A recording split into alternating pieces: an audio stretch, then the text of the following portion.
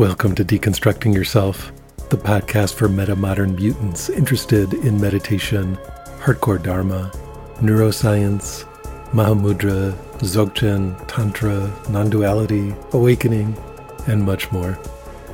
My name is Michael Taft, your host on the podcast, and in this episode I'm happy to be speaking once again with Ken MacLeod. Ken MacLeod began his study and practice of Buddhism in 1970 under the eminent Tibetan master Kalu Rinpoche. After completing 2 3-year retreats, Ken was appointed as resident teacher for Kalu Rinpoche's center in Los Angeles, California, where he developed innovative approaches to teaching and translation. After his teacher's death in 1989, Ken established Unfettered Mind, a place for those whose path lies outside established institutions. His published works include The Great Path of Awakening, Wake Up to Your Life, An Arrow to the Heart, Reflections on Silver River, and A Trackless Path. And now, without further ado, I give you the episode that I call Vajrayana as a Living Practice with Ken MacLeod.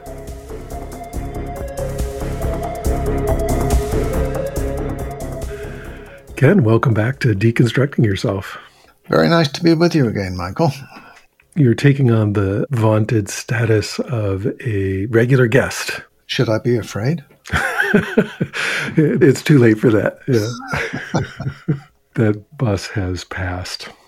So today, I think I just want to dive in here and ask you, last time we talked, you were working on the Vajrayana book that you've been working on for years, but you said you were like bringing it to a close.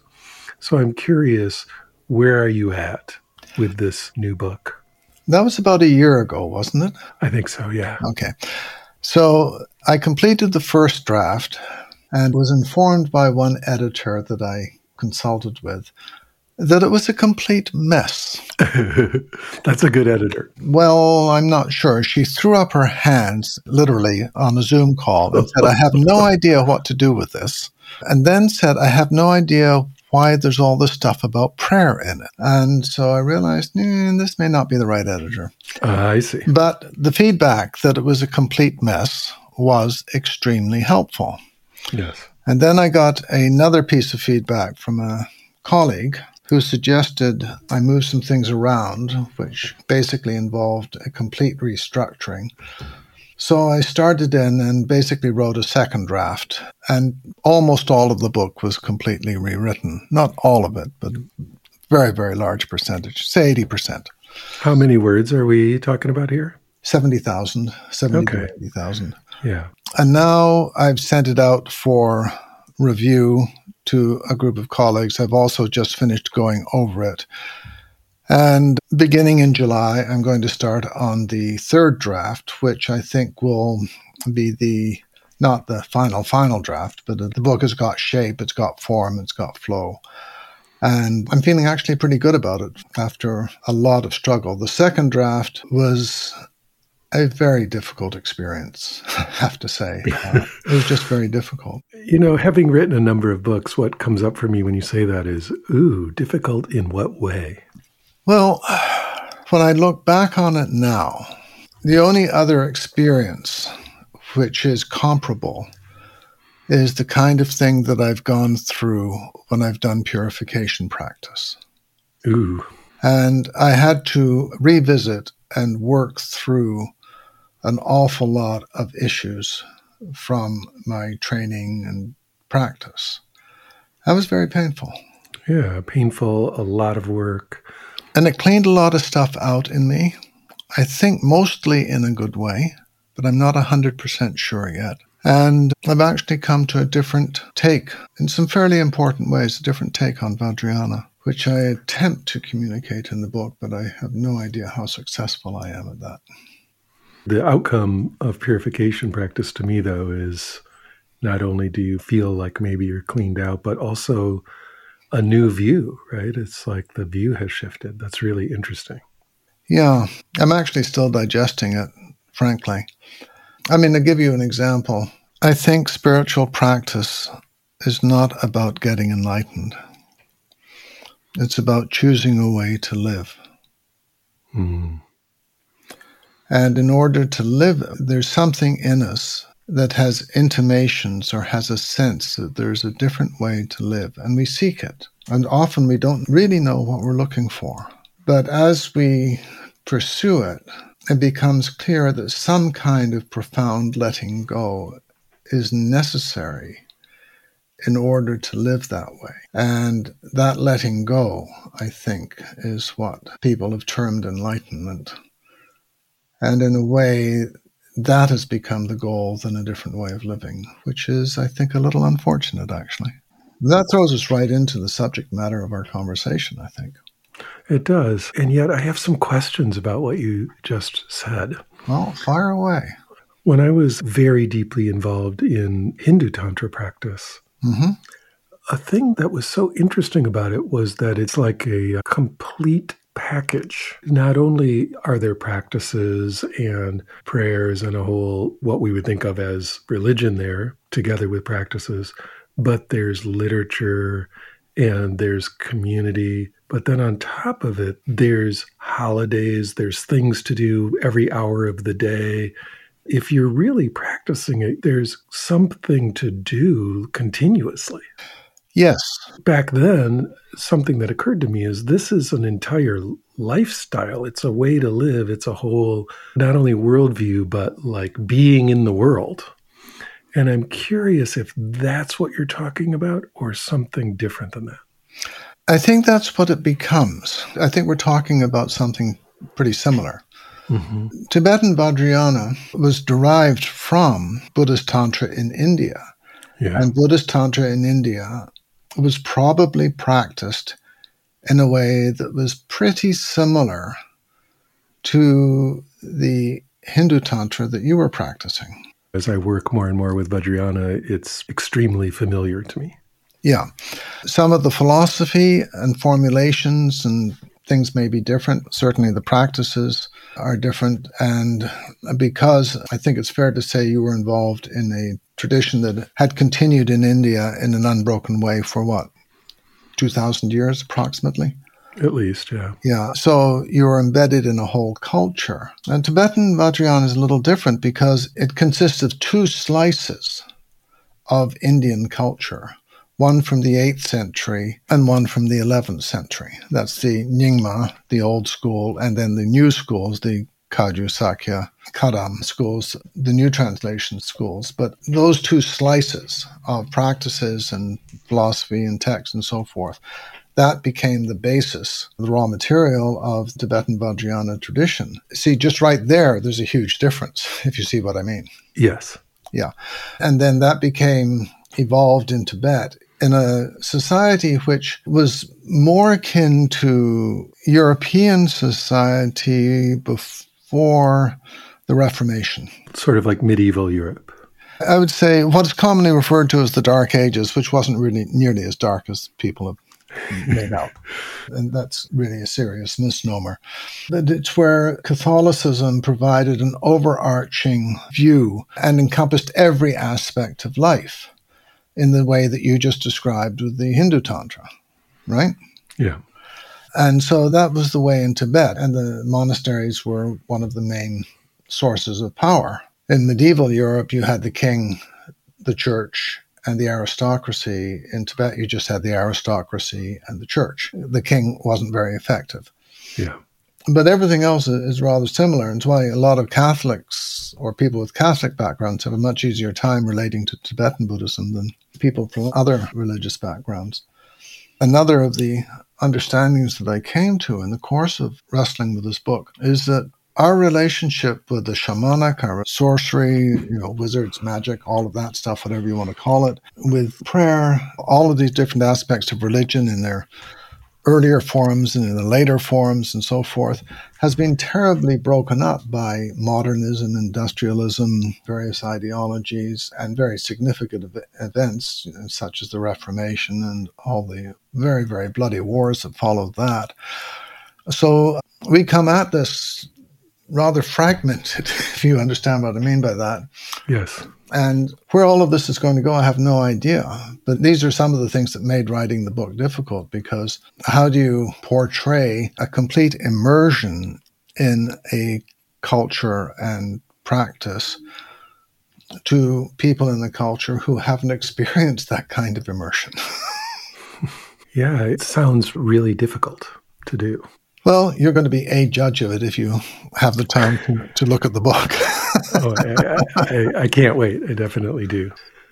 It's been a trip. Yeah, there used to be, up until the Jesuits came around, there were all these living meditation lineages that had been going on for at least hundreds of years, and maybe a few of them almost a millennium. It wasn't the Jesuits. I thought that they were the ones who declared all that quietism and then did away with it. Well, that was one factor, but I'm not sure that it was the most important. Certainly the Catholic Church, and I suppose the Jesuits, but you're talking about the Inquisition, I guess. They did not like quietism. They did not like people forming their own relationship with God. That may be a bit harsh, but anyway, and if I get strung up on your podcast for this, so then you won't get to read the book, Michael. But as a friend of mine pointed out to me, the two big culprits are Henry VIII in the 1500s? Yes. Yeah, that's right. 16th century. And then Emperor Joseph of Austria in the 18th century, I believe. When Henry VIII decided to separate from the church because Rome would not grant him his divorce, he and Thomas Cromwell separated the church in England from the Roman Catholic Church and became the Episcopalian, but the way they did it is that they started dismantling the monasteries associated with all the villages in England. Mm-hmm. These were very small monasteries, maybe 4 or 5 monks, that had been part of those village lives for centuries. The church was not going to defend them because A, there were so many, and B, they were so small. And so he was able to clean up, and thus he obliterated from the English countryside the mystical traditions. Interesting.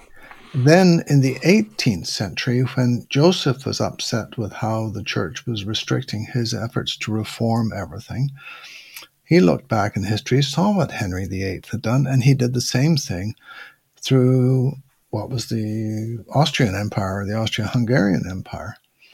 And that is why one of the factors we have largely lost our relationship with mysticism, because it was exterminated basically for political reasons. And then, as you noted yourself, the discomfort with Quietism, and whether that was the radical Protestant in the form of Quakerism or Madame Guignon and others like that, even Meister Eckhart, all of these people, St. John of the Cross and so forth, that didn't help matters either. So we have a very, very disrupted relationship with our spiritual heritage. Yeah, it was essentially broken up on purpose over hundreds of years and eventually very effectively, right? It's remarkable how well they were able to disrupt all that. They were able to disrupt it, but they weren't able to extinguish it. No. And I think that's important.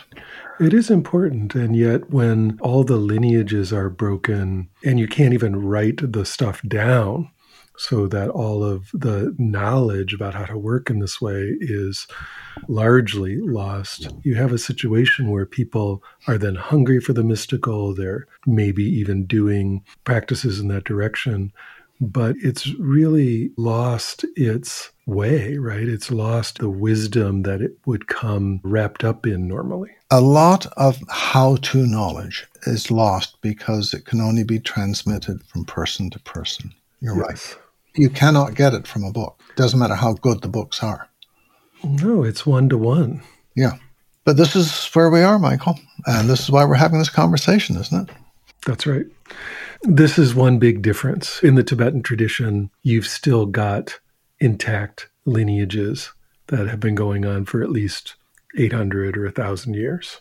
Well, as David Chapman points out, I was in the last or the second last generation to receive training in the Tibetan tradition before it was impacted by modernism. Now it has been impacted by modernism, and it's not the same as it was. Mm-hmm. But my teacher grew up and practiced in Tibet, and I was fortunate enough, even though I could never rise to his level of abilities and understanding, but to have received training in that. And there's a film on Garchen Rinpoche, which I was just watching part of before we started this conversation. It's on Vimeo, if people are interested. And he also received that traditional training. He was born in Tibet in 1937. His training was massively disrupted by the Chinese invasion, but he still received a lot of it. But those kinds of teachers are increasingly rare now. And so we're in a different age, I think. And so you're discussing or describing this idea of a way of life. Mm-hmm. Is that a particular term in Tibetan or in Sanskrit that you're translating that way? It's a very interesting question. Yes and no. I think Buddhism has always described itself this way, but it's described it differently in different generations. And I think the first formulation of it was probably the Eightfold Path. Right. Okay, I see. That is a description of a way of life. But in order to live that way of life, you have to let go of an awful lot. And that letting go, in basic Buddhist terms, of the sense of self is key to being able to live your life in the way described by the Eightfold Path. And in this sense, and this is my own personal opinion, and I'll get into whatever trouble I get into by saying this, I don't think the Eightfold Path is a path of practice. It's a way of life which you evolve to through practice, if you see what I mean. Mm-hmm. Then I think the second major formulation is probably the Bodhisattva path. And that also involves a major letting go. And I'm speaking here, of course, from my training in the Tibetan tradition, where we see things in terms of these three turnings of the wheel. And the third one, I suppose, would be Tantra, or the Vajrayana, which again is a different way and involves, let's say, a different flavor of letting go, because it builds on the other two, but takes it in a slightly different direction, or quite a different direction in some ways. Quite a different direction, yeah. And interestingly enough, have I mentioned a book called Debt the First 5,000 Years? You have to me privately, yeah. I know you really like this book. I haven't gotten around to reading it yet. Well, I do suggest it. It's by David Graeber, who died. He basically worked himself to death. And David Graeber, incidentally, was one of the prime movers behind the Occupy Wall Street movement. Oh. A very serious anthropologist, and quite insightful. But I'd heard about the book, and I went, and then I read an excerpt from it. And the excerpt said to me, you need to read this book.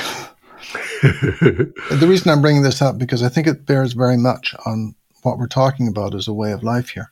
The excerpt describes an anthropologist who was studying, I'm not sure it was the Inuit people or some people in the very far north, whether it's Greenland or Canada, I'm not sure, I can't remember. But he joined in the society in order to understand it rather than just observe it. And he was participating in a walrus hunt. Now, a walrus hunt is not exactly the most exciting thing in the world. Basically, you stand for hours holding a harpoon above a hole in the ice, waiting for a walrus to poke through your hole so that you can spear him and hopefully bring him in, and that's your meat for the winter. Anyway, he was unsuccessful. He did not managed to land a walrus.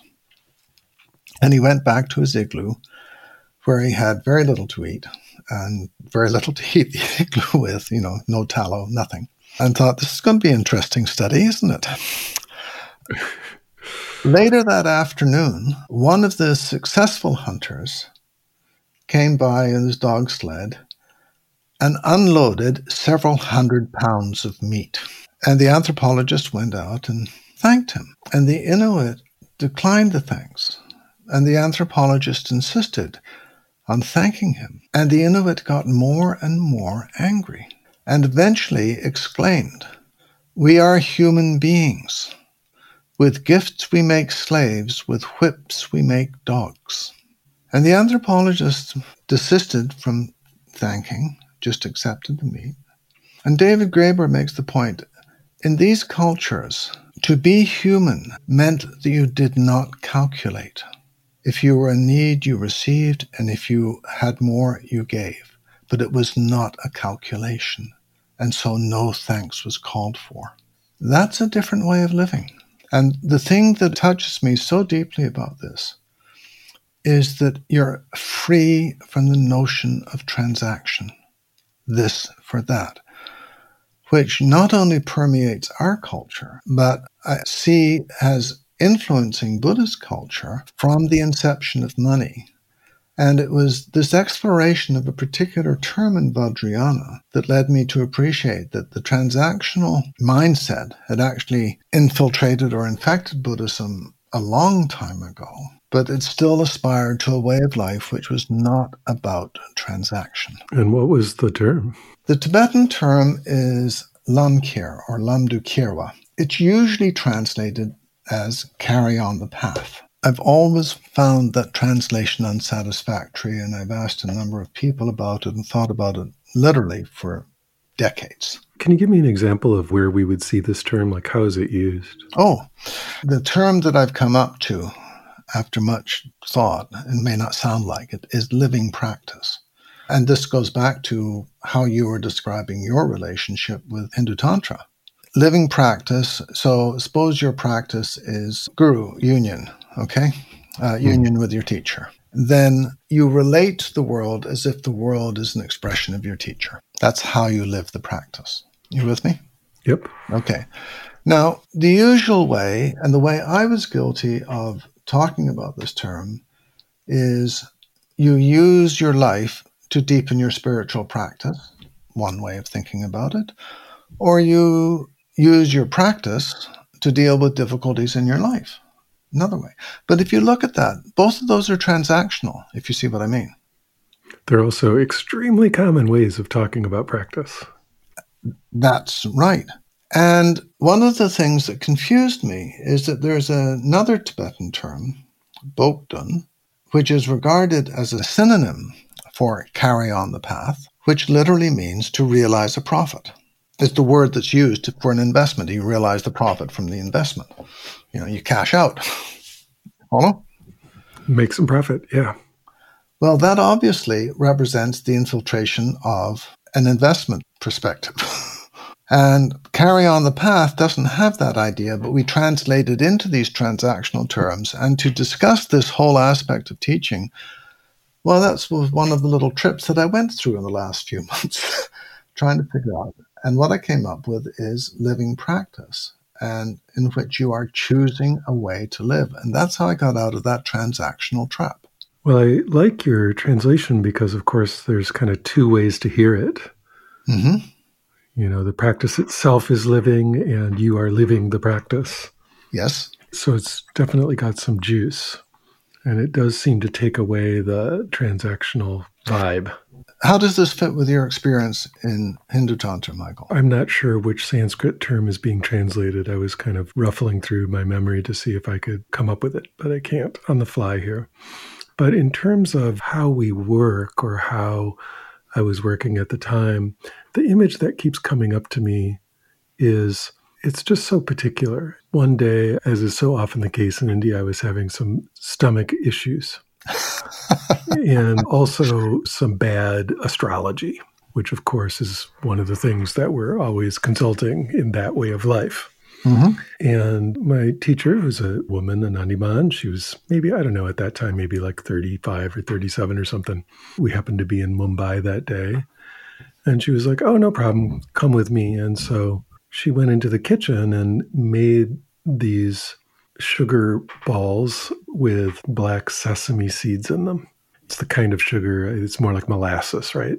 It's like yellow, lumpy sugar. I know the stuff, yeah. I can't remember what it's called, but I know. Yeah. And rolled it together with a bunch of black sesame seeds and did that. That took a while. She was doing that for maybe an hour or something.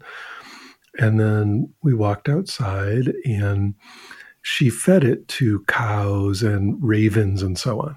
And she said, there, your stomach problems are gone. And went about the rest of the day. But it was just part of like everything else we did that day.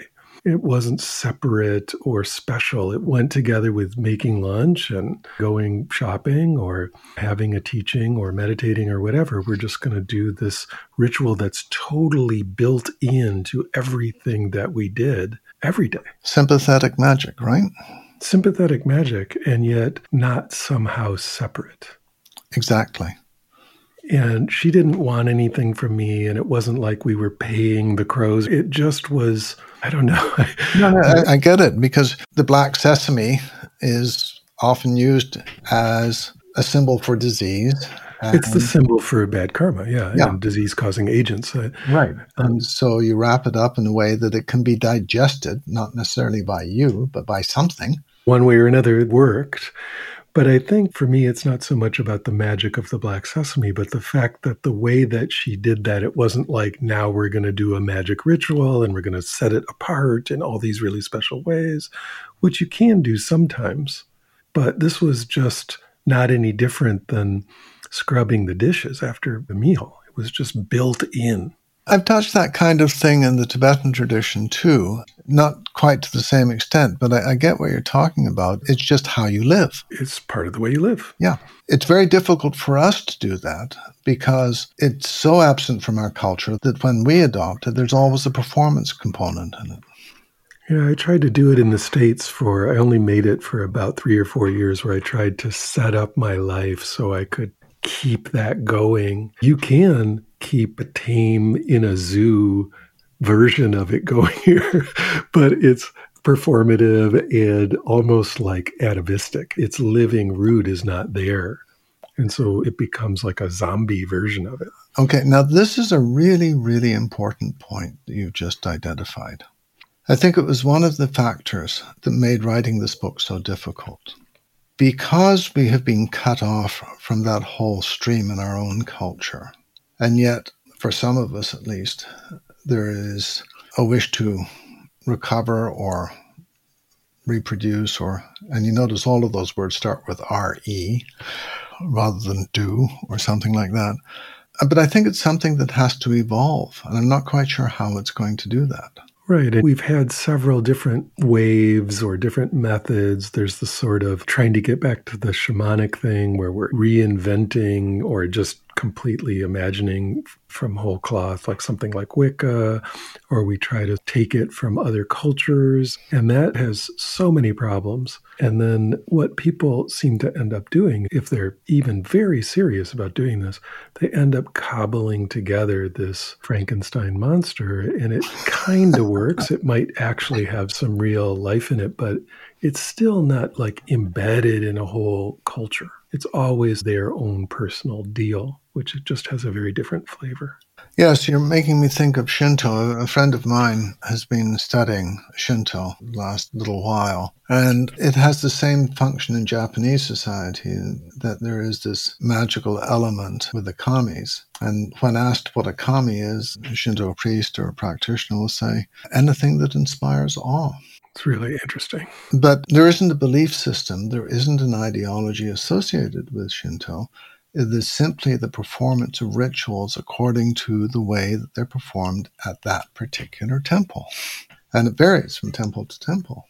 So there's no authority. I mean, some Shinto temples have much more influence than others because they've been around longer or they're bigger or whatever. But they're all respected. In fact, this friend sent me an interesting example. There was that nuclear reactor, the Fukushima, is it? Yes. Okay, so 40 different shrines had to be abandoned because they were all in territory which was radioactive. But they didn't want the kami to feel deserted, the spirits of each of the shrines. So it was arranged after consultation that they would set up a shrine and invite all of the kami to come into that one shrine that was in a safe territory and where they could all be honored appropriately. But they found that the Shinto priests weren't terribly enthusiastic about this solution. And when they talked with them, and this is the Japanese government talked with them, or it may have been the company that owned the reactor, I can't remember the details. When they talked with them, they said, well, it sounds like we're asking the kami to abandon their shrines and come to this new one, and that's not going to work. So what they worked out as a compromise is they would ask the kami to take up temporary residence in the new shrine until the other shrines were restored. Just the hotel shrine. Yeah, something like that. But you can see that there was a way in Japanese culture to accommodate this aspect of life. We don't have that so much in our society. Yeah, and that's putting it mildly. Okay. So I'm curious, however, we've identified an issue in your own experience and practice, but also you were teaching for a very long time, so you know a lot about a lot of other people's practice. Have you seen Westerners really finding a way of life that has some of this resonance? Well, you're opening up another very big topic here. You know the extent to which most Western practitioners of Buddhism deny that Buddhism is a religion. Yes. Increasingly, I think this is a very serious problem because it militates against the kind of evolution that you just referred to. Yeah, I think it's an attempt to make it more accessible and turn down the fear level of getting involved and all that. And yet it seems completely false to me. It's obviously a religion. Well, I want to dig a little deeper into that if it's okay with you. Yes. I'm guilty of that. Well, me too. I mean, I wrote a whole book about it that way. I didn't know that. But in the introduction to Wake Up to Your Life, I say Buddhism is not a religion, it's a set of tools. What I didn't appreciate at the time, and this is why I think it's maybe worth going into, is that I was coming from a Protestant notion of religion. And from that point of view, okay, Buddhism isn't a Protestant kind of religion. That's fair. But I had a very narrow view of what a religion was. And I'm not quite sure why, but it broadened out very significantly in the 2000s. That's a whole another conversation we could have as to why that was the case, and I haven't really examined that. But I came to appreciate that, yeah, it's a religion. Actually, I think it's better to look at Buddhism as a group of religions. Yes. Rather than a single religion. At least three of them. Yeah. Yeah, at least three. I could probably think of five without too much trouble. Because Chinese Buddhism and Japanese Buddhism and Zen and Pure Land and, you see what I mean. Yep. And I realized that in a certain way I've done some of my students a disservice by not developing the religious aspect more. I mean, it was difficult. America has a great tradition of everybody inventing their own religion. Since the very beginning. Since the very beginning. And it's what American society pushes you to do, regardless of what your religion is, in a certain sense.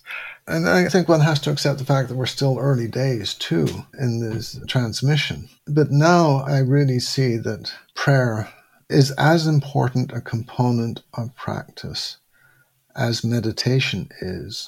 For many, if not, I would like to say most, but I'll just say many people. I have a friend in Croatia. I don't know whether you know him, Hokai. Hokai Sobal, yes. Yeah. Who sometimes says he teaches people who pray how to meditate, and he teaches people who meditate how to pray. But I find that the act of prayer provides an emotional expression which most people don't bring to bear in their meditation. Is there anything along these lines that you've noticed or experienced or are wrestling with in your own teaching? It's definitely a thing that I learned early on in Hindu Tantra. There's so much of that. Yes, of course. And it's such an important part of practice. And sometimes the line between prayer and meditation is blurred, like when I would do a long retreat of some kind of recitation or whatever, which am I doing there? You're getting into a very deep meditative state by reciting. It's a somewhat artificial distinction. Yeah, but I do see that many people who come to the practice or come to Buddhism or come to meditate find that idea entirely foreign or like, what are you talking about, or repellent. And furthermore, who are you praying to and who's doing any praying? And there's all kinds of stuff. And I'm okay with that. I'll teach them how to meditate without any of that. And yet it really helps. This is one of the issues I had to deal with this book. And the way I came to describe prayer is the essence of prayer is reaching out. It's not asking for something. It's reaching out to what you don't yet know. And so in a Vajrayana type practice, the prayers I might think of are, for example, lineage prayers. And so I'm always intrigued. I don't know what term Dan Brown is translating, but when you do that, he translates it as asking for gift waves of influence. Well, he's not wrong. I might offer a slightly different translation. How would you translate that? Well, let's break it down. There are many different kinds of prayer. Yes. And the prayer that you're referring to here, and I guess Dan Brown is referring to, is, in Catholic jargon, supplication or petitionary. That's right. Which you're asking for something. But I want to take note of that because we need to qualify that quite importantly also. And that's very different from another kind of prayer, which is very common in the Tibetan tradition. I mean, I could probably name 5 or 10 different kinds of prayers very quickly, but I don't want to spend all our time on that. But another one is aspiration. Mm-hmm. Now, if you take something like the 4 Dharmas of Gampopa, you can translate it as, I ask for the energy, that's the waves of influence that Dan Brown is talking about. I ask for the energy for my mind to turn to the Dharma. Okay? Mm-hmm. That's the first one. I ask for energy for my practice to be successful, and so forth. But you could also put those as aspiration. May my mind turn to the Dharma. May my practice be successful. You follow? I do. It's quite a different mood. Well, I used to translate those prayers as aspirational prayers, and then I realized I was making a mistake. I think that was my Protestant background, or my rebellion against my Protestant background. Because you are asking, and then the question is, who are you directing the prayer to? Well, I would prefer to say, what are you directing the prayer to? You're directing it to what you do not know. In directing the prayer to what you do not know, there is a necessary opening, if you understand what I mean. Okay? Mm-hmm. Vulnerability is... I'm going to avoid psychological jargon. I hate it. I'm sorry. Is vulnerability a psychological term? In this context, yes, it's definitely, you feel vulnerable, etc. And vulnerable means you are able to be wounded. Yes. And that's the wrong connotation. And this is what I mean about a lot of terms that have come into Buddhism from psychology, skew Buddhism into being a kind of psychotherapy or what have you, or self-help or whatever. But when you appeal to what you do not know, the first thing is you acknowledge you don't know it. And so it is other to you, okay? And you don't know what it is, but you're going to appeal to it anyway. And that requires an internal opening. And in that internal opening, you find what you are praying for. And do we have a term for this in English, that kind of prayer? I don't know. But that kind of prayer that Dan Brown's talking about, I practice. And I know this experience. It doesn't come immediately. It comes through the practice of prayer so that you can stand in that openness and really be in it. That's not easy sometimes. It's really not easy. Really not easy. And when you attempt to write about that or translate it or talk about those kind of practices, how would you do that? I mean, you can't just call it prayer, right? Well, this is exactly what I've tried to write about.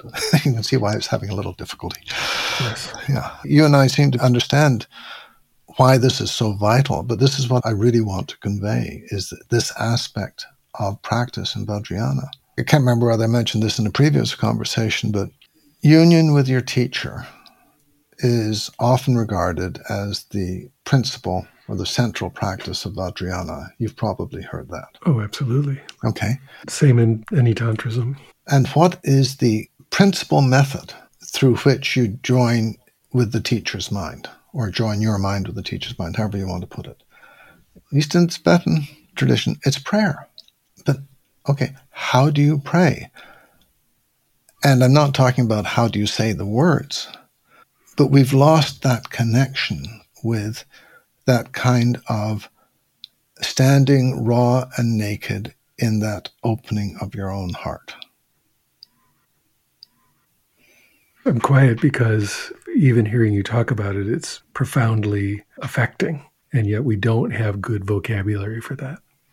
Well, we aren't used to talking about it. It reminds me of the Hebrew from Hasidic Judaism where they talk about hitbodedut. You go out into the woods and just cry out to God and just open yourself up. And it has that mood of just complete raw, naked opening. You're quite right. There's a genre of prayer in the Tibetan tradition called far-reaching cry. On my website, actually, there's a translation of one such prayer called Devotion Pierces the Heart. And after going through a long lineage, the author of this prayer goes through every conceivable shortcoming you could have. And you say, help me to get through this one. Help me to get through this one. It's about 8 or 9 pages long. It's not a short prayer. No one on this earth has ever escaped death. Even now, one after another, people pass away. While I, too, will have to die soon, I close my heart and prepare to live for a long time. Guru, think of me. Look upon me quickly with compassion. Give me energy to stop useless planning.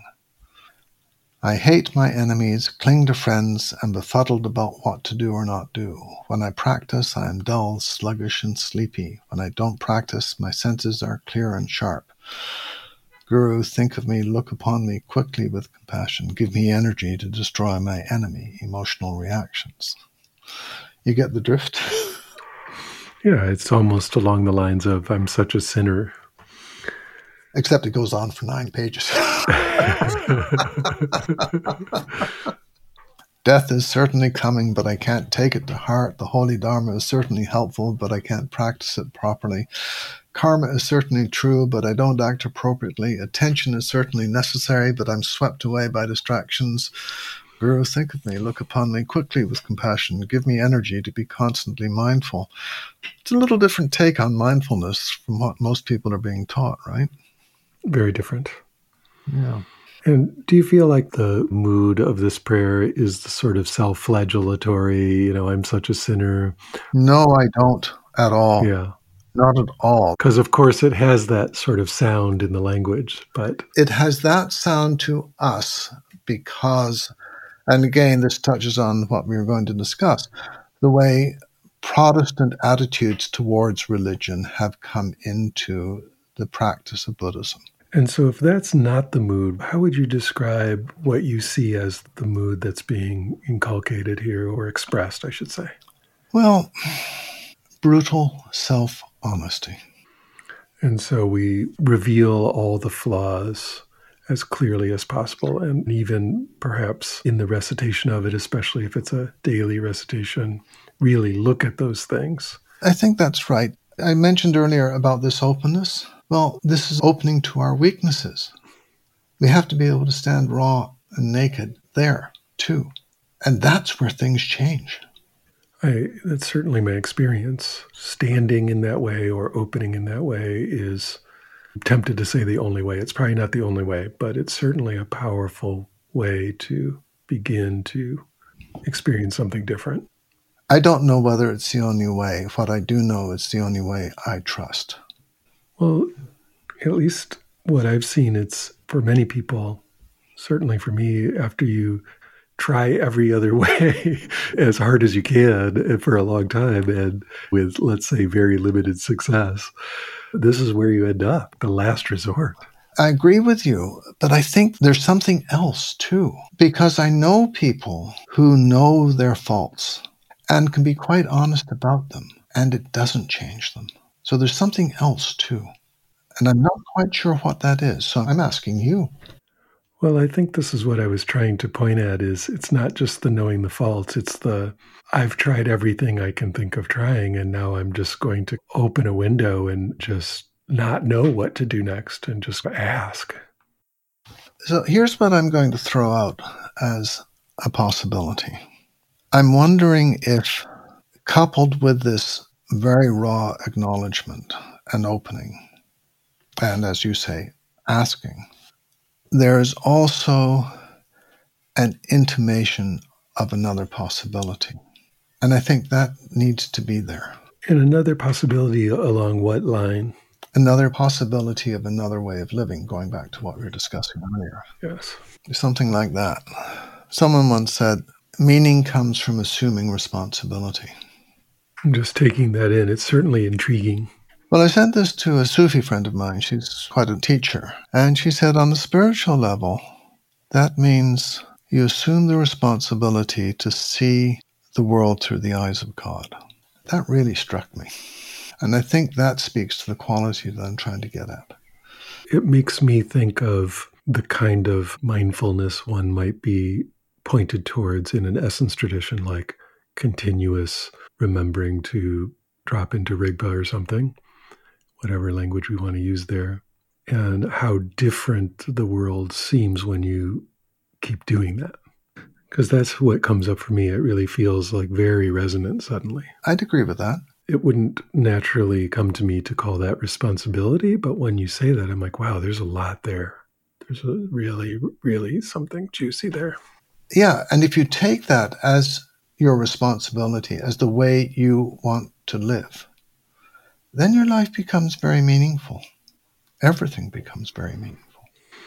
Yeah, and in that way, it might not need all the liturgy and literature and ritual and performance and all that, because in a way, that's all external anyway. Well, yes, but it's also means. And yet, if we need to create all those means by ourselves in the new cultural context or whatever, as we said, that's really, really difficult. Well, that's where it falls on people like me. Yes. Translation and writing. But I'm thinking primarily of translation. I mean, just the verse I read to you from this, I try to translate it so that people feel that it speaks their own voice. And that's one of the things that I find difficult about a lot of translations is they don't have that quality. There's always the fork in the road in translation. Are you going to try to say exactly what's being communicated, or alternately the mood or feel of what's being communicated? So here's a beginning of a song. You know Tilopa and Naropa? Yes. So Naropa was studying with Tilopa and going through all kinds of hardships. And he was walking with his teacher, and they came to a very small stream. And Tilopa turned to Naropa and said, if I had a student, I wouldn't have to get my feet wet. So Naropa threw himself across the stream, making his body a bridge. And Tilopa started to walk across him. And when he was standing on his back, he began to jump up and down and dance. Of course, this put Naropa to an extreme. And eventually one of his arms slipped. Tilopa just got the tip of his sandal wet. And immediately he jumped on the bank, grabbed Naropa, and started hitting him with his shoe, which, as you know, in Indian culture is among the worst insults you can possibly give. Yes. And Naropa woke up at that moment. And here is the opening of the song that Tilopa sang to Naropa at that point. Mahamudra cannot be taught, Naropa, but your devotion to your teacher and the hardships you've met have made you patient in suffering and also wise. Take this to heart, my worthy student. Now, I translated it that way. It's a little freer than most of the other translations, but I translated it that way because can you imagine the warmth that Tilopa is feeling for Naropa at that point? It was like layer after layer of love and devotion. And so your devotion to your teacher and the hardships you've met have made you patient in suffering and also wise. Take this to heart, my worthy student. And that's what I wanted to communicate. And you can decide whether I did or not. And then it goes on to give Mahamudra instructions. For instance, consider space. What depends on what? Likewise, in Mahamudra, it doesn't depend on anything. Don't control. Let go and rest naturally. Let what binds you let go, and freedom is not in doubt. And off he goes into Mahamudra instruction. Yeah, that's a beautiful translation. You can really feel the love that's trying to be communicated there. Yeah. And a friend of mine has asked me to translate a text, a prayer that's also been translated, because she says it's translated now, it just doesn't speak to it. She can feel that there's more behind it. So she's asked me to translate it. So that's on my list of things to do. I have a question for you, a language question in this regard, which is, we have the actual name of this thing we're talking about, which is Vajrayana. Mm-hmm. And The term Vajra I find really, really interesting and also startlingly opaque to Westerners. And of course, it's usually translated as diamond, which it definitely does not mean. Mm-hmm.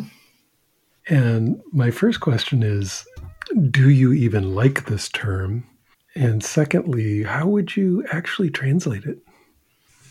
An earlier title for my book, which I'm not going to use, was Sketches from Thunderbolt Trail. It's not a bad title. Thunderbolt Trail is a translation of Vajra Yana. Mm-hmm. Yana is trail, Vajra is thunderbolt. Now, the Vajra goes back in time, possibly as far as Sumeria. The legend on which it is based in Indian mythology is that there was a titan, I can't remember his name, who was particularly problematic. And the gods were having a difficult time defeating this titan. You know, the war between the titan, eternal war between the titans and the gods. Yes. So they found the bones of a rishi, a seer, who had been born as a rishi for 7 lifetimes. So the quality of virtue in his bones made it extraordinarily powerful. And they fashioned this weapon, this Vajra, from it. And it has the quality that it is so powerful that when it is released from one's hands, it goes and strikes whatever it's aimed at and then returns to the hand without being affected itself. Yes. Which makes it a very suitable symbol for mind, nature, or Rikta, or whatever you want to call it. In Norse mythology, this same Vajra becomes Thor's hammer. That's right. But this thunderbolt shows up in Indian and, of course, in Tibet, because they drew a lot of their mythology from that. Also shows up in Zeus and his thunderbolt, and over again. So it's a very, very deep and old mythical symbol. I don't try to translate it. But you're using the term thunderbolt, so in other words, the lightning. Yeah. The trouble with lightning in English is it's a flash of lightning. We've lost the idea that someone holds and wields lightning. Right, and the idea of it being a weapon or the idea of it being indestructible and all those things. And returning and so forth. But you're quite right. In Norse mythology, it shows up as Thor's hammer. Which has all those properties that you just described. Exactly, right? Yeah. And it's a lightning god. So to me, it's just so interesting. And it's a fascinating term. And as you're unpacking, its mythological richness is very, very deep. And so when people are always translating it as diamond or whatever, it's just, I get why they do that, but that just doesn't have any of the right symbology, except for perhaps the indestructibility quality. And so you have chosen to simply take it as a term that is not going to be translated. Yeah, for most of the people who are likely to read this book, that's not going to be a problem. And I put that myth in the introduction so that it's there for people to relate to. That was another thing about this book, what to include and what not to. Well, maybe there's a second volume waiting in the wings. No.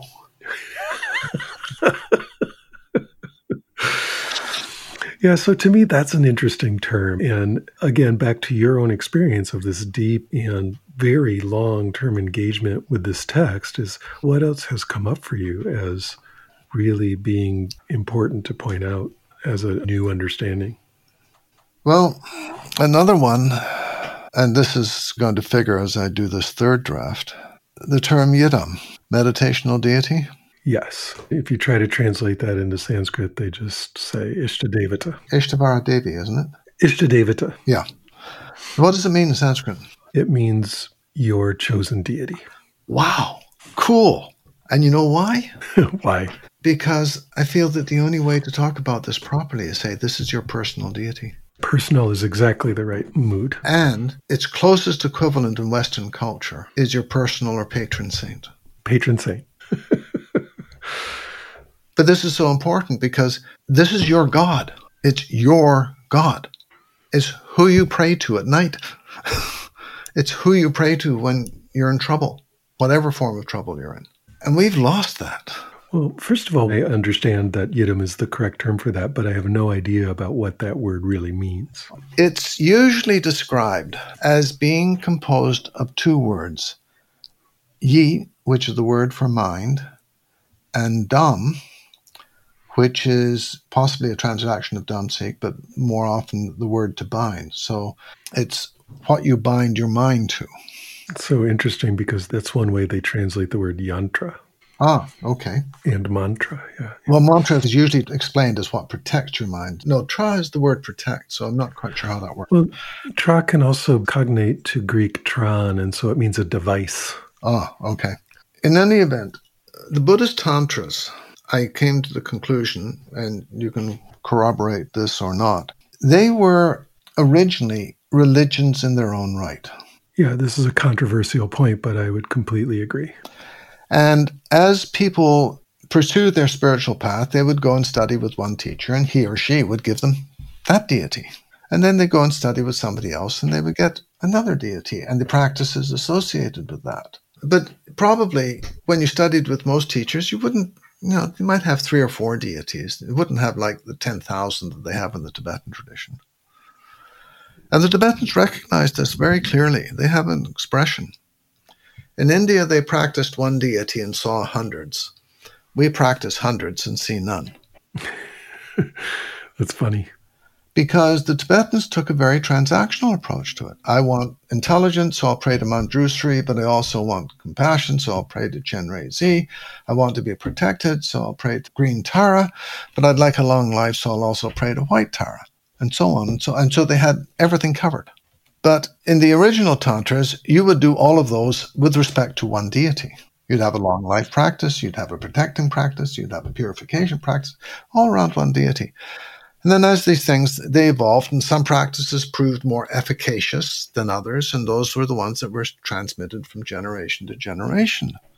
My teacher's teacher did the 3-year retreat, and after his 3-year retreat, which he did at a relatively young age, he then assumed his duties as tailor of the monastery. Tailor was an important job in a Tibetan monastery because there were all kinds of banners and other ornaments being sewn for decorations, and they made lavish use of Chinese brocade and so forth.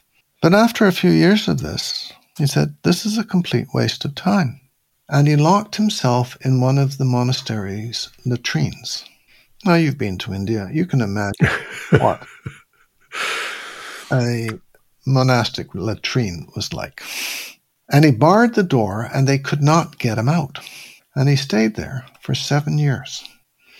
After a while, they shoved food under the door. But that was it. And he prayed to Green Tara. That was his Yidam. That was his personal deity. And so one needs to form a very personal relationship and a very powerful relationship with one of these deities. Now people have all kinds of choice, and that in its way becomes its own curse.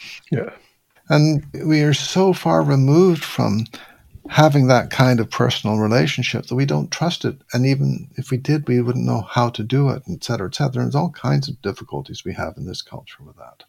And even if we have all of that, then it's very easy to do it as a performative. I was thinking about this today, actually. How do you practice these religions or practices or whatever that we've imported that have come to us from another culture without them being performative or artificial? And the answer that I've come to, and I'd like to hear what you have to say on this, because you have a similar experience. We have to let them grow inside us, I think. What's your thought? There's just some that resonate. Yes. And then when you start feeling that resonance, at least for me, it was about reading the stories about that particular deity and going to lots of different temples to the same deity all around, and each one has a different flavor and they're celebrating a different aspect of that deity, but there's kind of the underlying vibe that you get, and it starts to grow a connection inside, which I think is what you're pointing to. But you get a feeling for what that deity means to you anyway. And by interacting with all these different expressions around that deity. It's interesting because as you talk about it and as I think about it, it strikes me that it's very important that this be done in secret, and the only person you're doing this with is your teacher. You talk about it. Because I think that's the only way to avoid the performative aspect or the artificial aspect. Unpack that for me. There's a danger of conforming to a group. Yes. That's one. There's a danger of display. That's another. And then there's something else. Things take time. And seeds need to be nurtured in the dark. All of those things make perfect sense to me, but especially the fact that it is organic and it's talking about something deep inside yourself that just needs time to take root and blossom. And that can be a long time, right? A long path. And so I see what you mean now. You don't just want to be taking on some kind of image and then performing the thing and have it be utterly hollow. I'm going to say you can't force this. And it's that forced quality that I'm always suspect of. Now, I'm curious if we took it to the other extreme, because sometimes I do, I would be tempted to have someone work with even a non-traditional, non-deity if it really had deep resonance for them. An example is when I was working in the Hindu context quite a bit, we have Hanuman, the so-called monkey deity, even though he's really a Vanara and so on. And something that really struck me was how little kids relate to Hanuman like we would relate to a cartoon. I mean, it's just a superhero cartoon to a little kid. Later on, it gets really developed into something much richer and deeper, but there's this energy very early on of like, my friend, the superhero Hanuman. And something I've noticed is that for people in our culture and sometimes even other cultures, that particular mood is not in anything we would think of as a deity. But it is there in actual cartoon figures and so on. And so it's very interesting because it almost reminds me of the bifurcation in translation I mentioned, where you can go for the literal or you can go for the mood. When I talk to people who are, especially if they're very atheistic, that mood is still available. You just have to be willing to go into other parts of culture to find it. And that has its own issues it brings up. But I'm curious, have you noticed something like that? Well, there's a person here in Santa Rosa who looked me up and said he was looking for a teacher. I said, I'm not teaching, but we go for hikes every few months. And we just talk about whatever we want to talk about. And sometimes he'll ask me a question. And it's the only context in which I'm comfortable talking about spiritual matters is one-on-one conversations. No, I find anything else that just doesn't feel right to me. And at the end of our last hike, which was a couple of months ago, he said, Ken, I was raised on Karate Kid. I'm looking for that emotional relationship with a teacher. So I think that's along the lines you're suggesting, isn't it? Yes. One particular person that I was working with, they just couldn't think of any positive image of anything in religion or in the deity realm, but even in just like human role models or something, heroes or role models or whatever. But I said, well, what to you is like a loving being that has really good energy that you can really relate to? And he said, Pikachu. I'm only slightly familiar with Pikachu, so you're going to have to... Just think a Japanese anime, right? Totally ridiculous, but in terms of the cartoon, very powerful, in fact, with lightning bolts, powerful figure. It's a god. That's right. But it's totally in a mundane, profane cartoon, right? And yet he could actually begin, I kid you not, he could really begin practice with Pikachu and really got somewhere with it. I just keep finding this amazing. To me, what you're saying speaks to the degree to which people have been alienated from their own culture. It's really sad. It's sad, and it's a very, very deep problem. For me, it's one of the ways I've investigated overcoming it. What can you at least begin to have this kind of internal relationship with something? When I look at it, it has some value. And yet I agree that the fact that it's so hard to even dig down in to find something somewhere that turns out to be a ridiculous cartoon, that represents quite a loss. Well, he found something, which was good. One person's definition of hell that I've come across is not being able to appreciate the good in your world. Mm.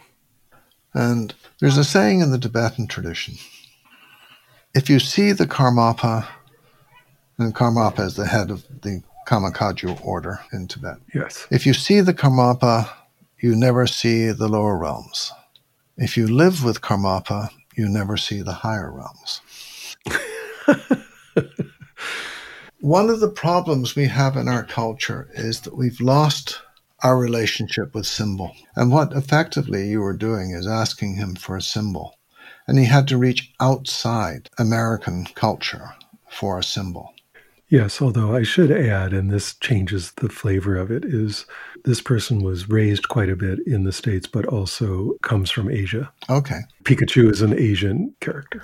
Yeah, that changes it a little bit. But the point here is that we are suspicious of symbols because we always know that there's a story behind the symbol, which is usually less than salubrious. Yes. Again, then I think of a Catholic priest friend of mine. He was over for dinner one night, and I started ragging on him about the Catholic Church's support of Nazi war criminals, or how they figured in that, after World War II. And he just looked at me and said, "This is why I love my church." I said, "What do you mean?" He said, "She's an old bag lady. She's done it all. That's why I love her." And eventually I understood that what he was saying is that, yeah, it's an old institution. It's done an awful lot of harm in the course of its history, and it's still the basis of my faith. And that spoke to me. And we need a faith that comes from that kind of depth, if you see what I mean. I do. Do you feel that that's possible with Vajrayana for Westerners? Well, the faith isn't naive, and it isn't blind, okay? And I think those are very important aspects. It doesn't gloss things over. It doesn't ignore. And I think, like you, it's a case of finding the place in our lives where we can find that kind of faith. Because basically it's an internal place. And if we need to go outside the culture to do it, we need to go outside. And is it possible to do it in Vajrayana? Yeah, definitely. I have my own experience, and I also have the experience of many friends and colleagues for whom it has become a very genuine and deep and fruitful practice. So I don't see that as something that isn't possible. It definitely is.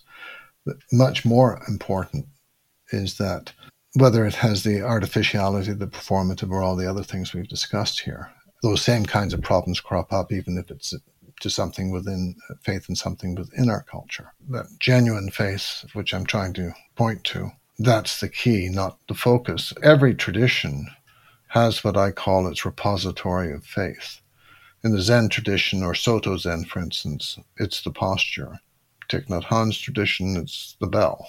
In the Tibetan tradition, it's your teacher, your root guru, root lama. I'm not sure what it is in the Theravadan tradition. I would say Mahayana tradition, or some of the Mahayana traditions, is the Bodhisattva vow. Everything revolves around that. Mm-hmm. So there has to be something in which you can always put your faith. And it's not a blind or ignoring or naive faith. But here I'm using faith as a willingness to open to what is there, not the attempt to interpret life according to a belief. I hope that distinction is clear. Yeah, the distinction is very clear. I mean, let's take the book Wake Up to Your Life. Mm-hmm. Unless I'm totally misreading it, this book does not point to putting your faith in your root teacher. No, that book is not a Vajrayana book. There are Vajrayana elements in it, but it's not about Vajrayana. Mm. It's about the sutra tradition of Tibetan Buddhism. Yes. So do you think whatever Western version of Vajrayana we come up with, we'll need a guru? We'll need that repository of faith in the teacher? It can happen in a lot of different ways. I remember, I think it was when I was getting my MA in mathematics, I ran into another grad student. He was doing algebraic topology, cohomology theory, which is relatively abstract. He said the relationship he had with his graduate supervisor was exactly the relationship that he read about in Vajrayana texts with the guru. There was just this element of transmission taking place all the time as someone who guided him in his mathematics, and it was a very close and warm relationship, and someone he was deeply, deeply grateful to, et cetera, et cetera, et cetera. Another thing which people tend to overlook, the greatest composers, Beethoven, Bach, Mozart, Brahms, Stravinsky, Debussy, they all had teachers. Teachers were extremely important. Often they weren't known. In fact, someone did a chart of all of the composers in the 18th, 19th, 20th century. And there's a woman, I think in France, a huge number of people studied with and learned composition from her, and nobody knows about her. That's so interesting. No, but if there was ever a person who was the composer's teacher, it was this woman. I mean, the number of composers who through another teacher or something traced back to her, it was so evident in this chart, he points out. And this was a complete surprise. He would just track down who these different teachers studied with. So lineage and guru, what I say in this book, with a teacher, we need three things. A teacher points out possibilities to us, either through pointing out mind or through their own example or through some other means.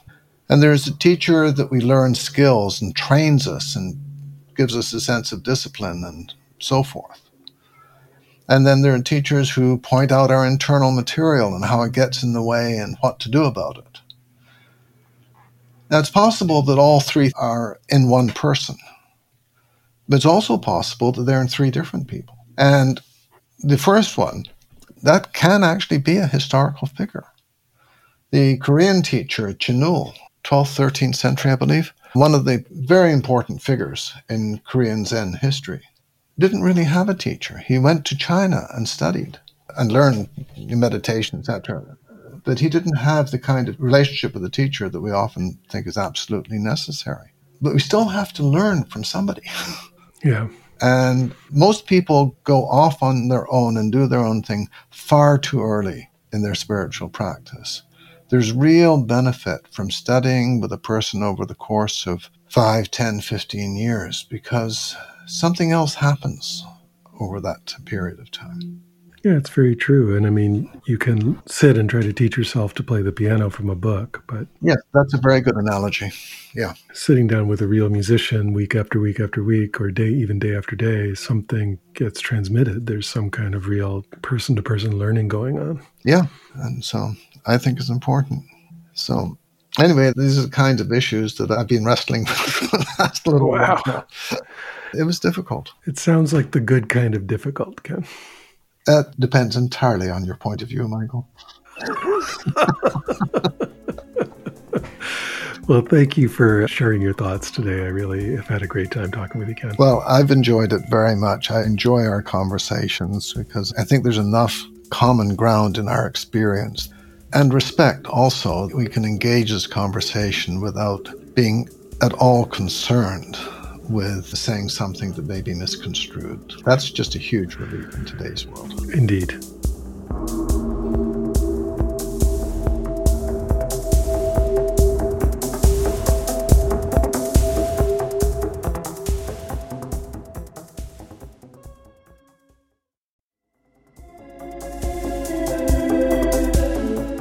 That's it for this episode of Deconstructing Yourself.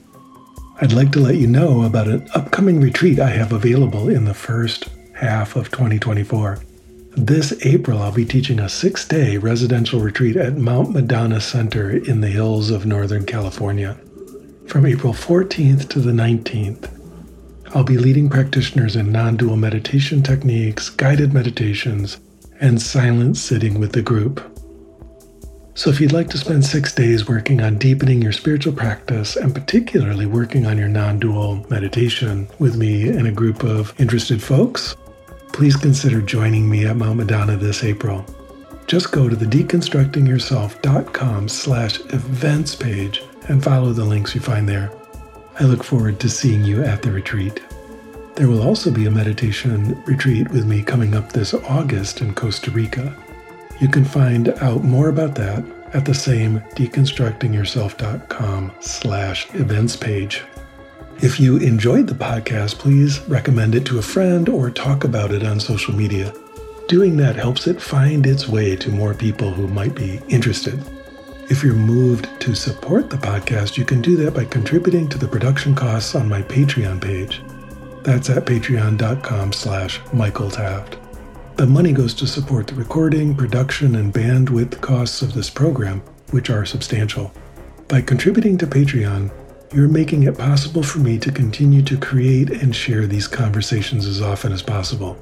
A special perk for high-level contributors is a monthly or even bi-monthly event with me on Zoom, where you can ask me any meditation questions you have. I deeply appreciate your support. I also have a number of free resources for you, beginning with my YouTube channel. There are hundreds of hours of free guided meditations and videos there, so if you're interested, that's quite a large resource and offered to you completely free of charge. The channel address on YouTube is MWT111, or you can just search my name, Michael Taft. I encourage you to subscribe to the channel and join me each week for a new live guided meditation session. If you'd like to interact with a broad community of people interested in meditation, particularly those who engage with my YouTube meditations, I have a free Discord server called Deconstruct U. That's Deconstruct and then just the single capital letter U. There are a large number of discussion channels there, and it's free, so hop on the server and introduce yourself. And of course, there's the deconstructingyourself.com website itself, which has articles, interviews, and more about meditation going back over 12 years at this point. So be sure to check that out. Beyond these free options, I also have a number of paid online courses to help you grow and develop in your spiritual practice.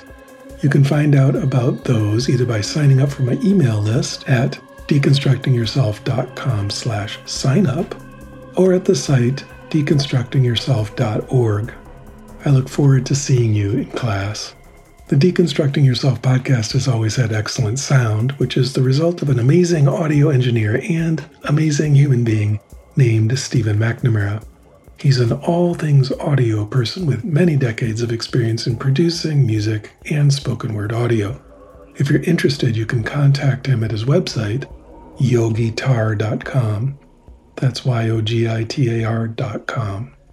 Music on the Deconstructing Yourself podcast is a track by Peter Baumann entitled Crossing the Abyss from his album Machines of Desire. Thank you for listening.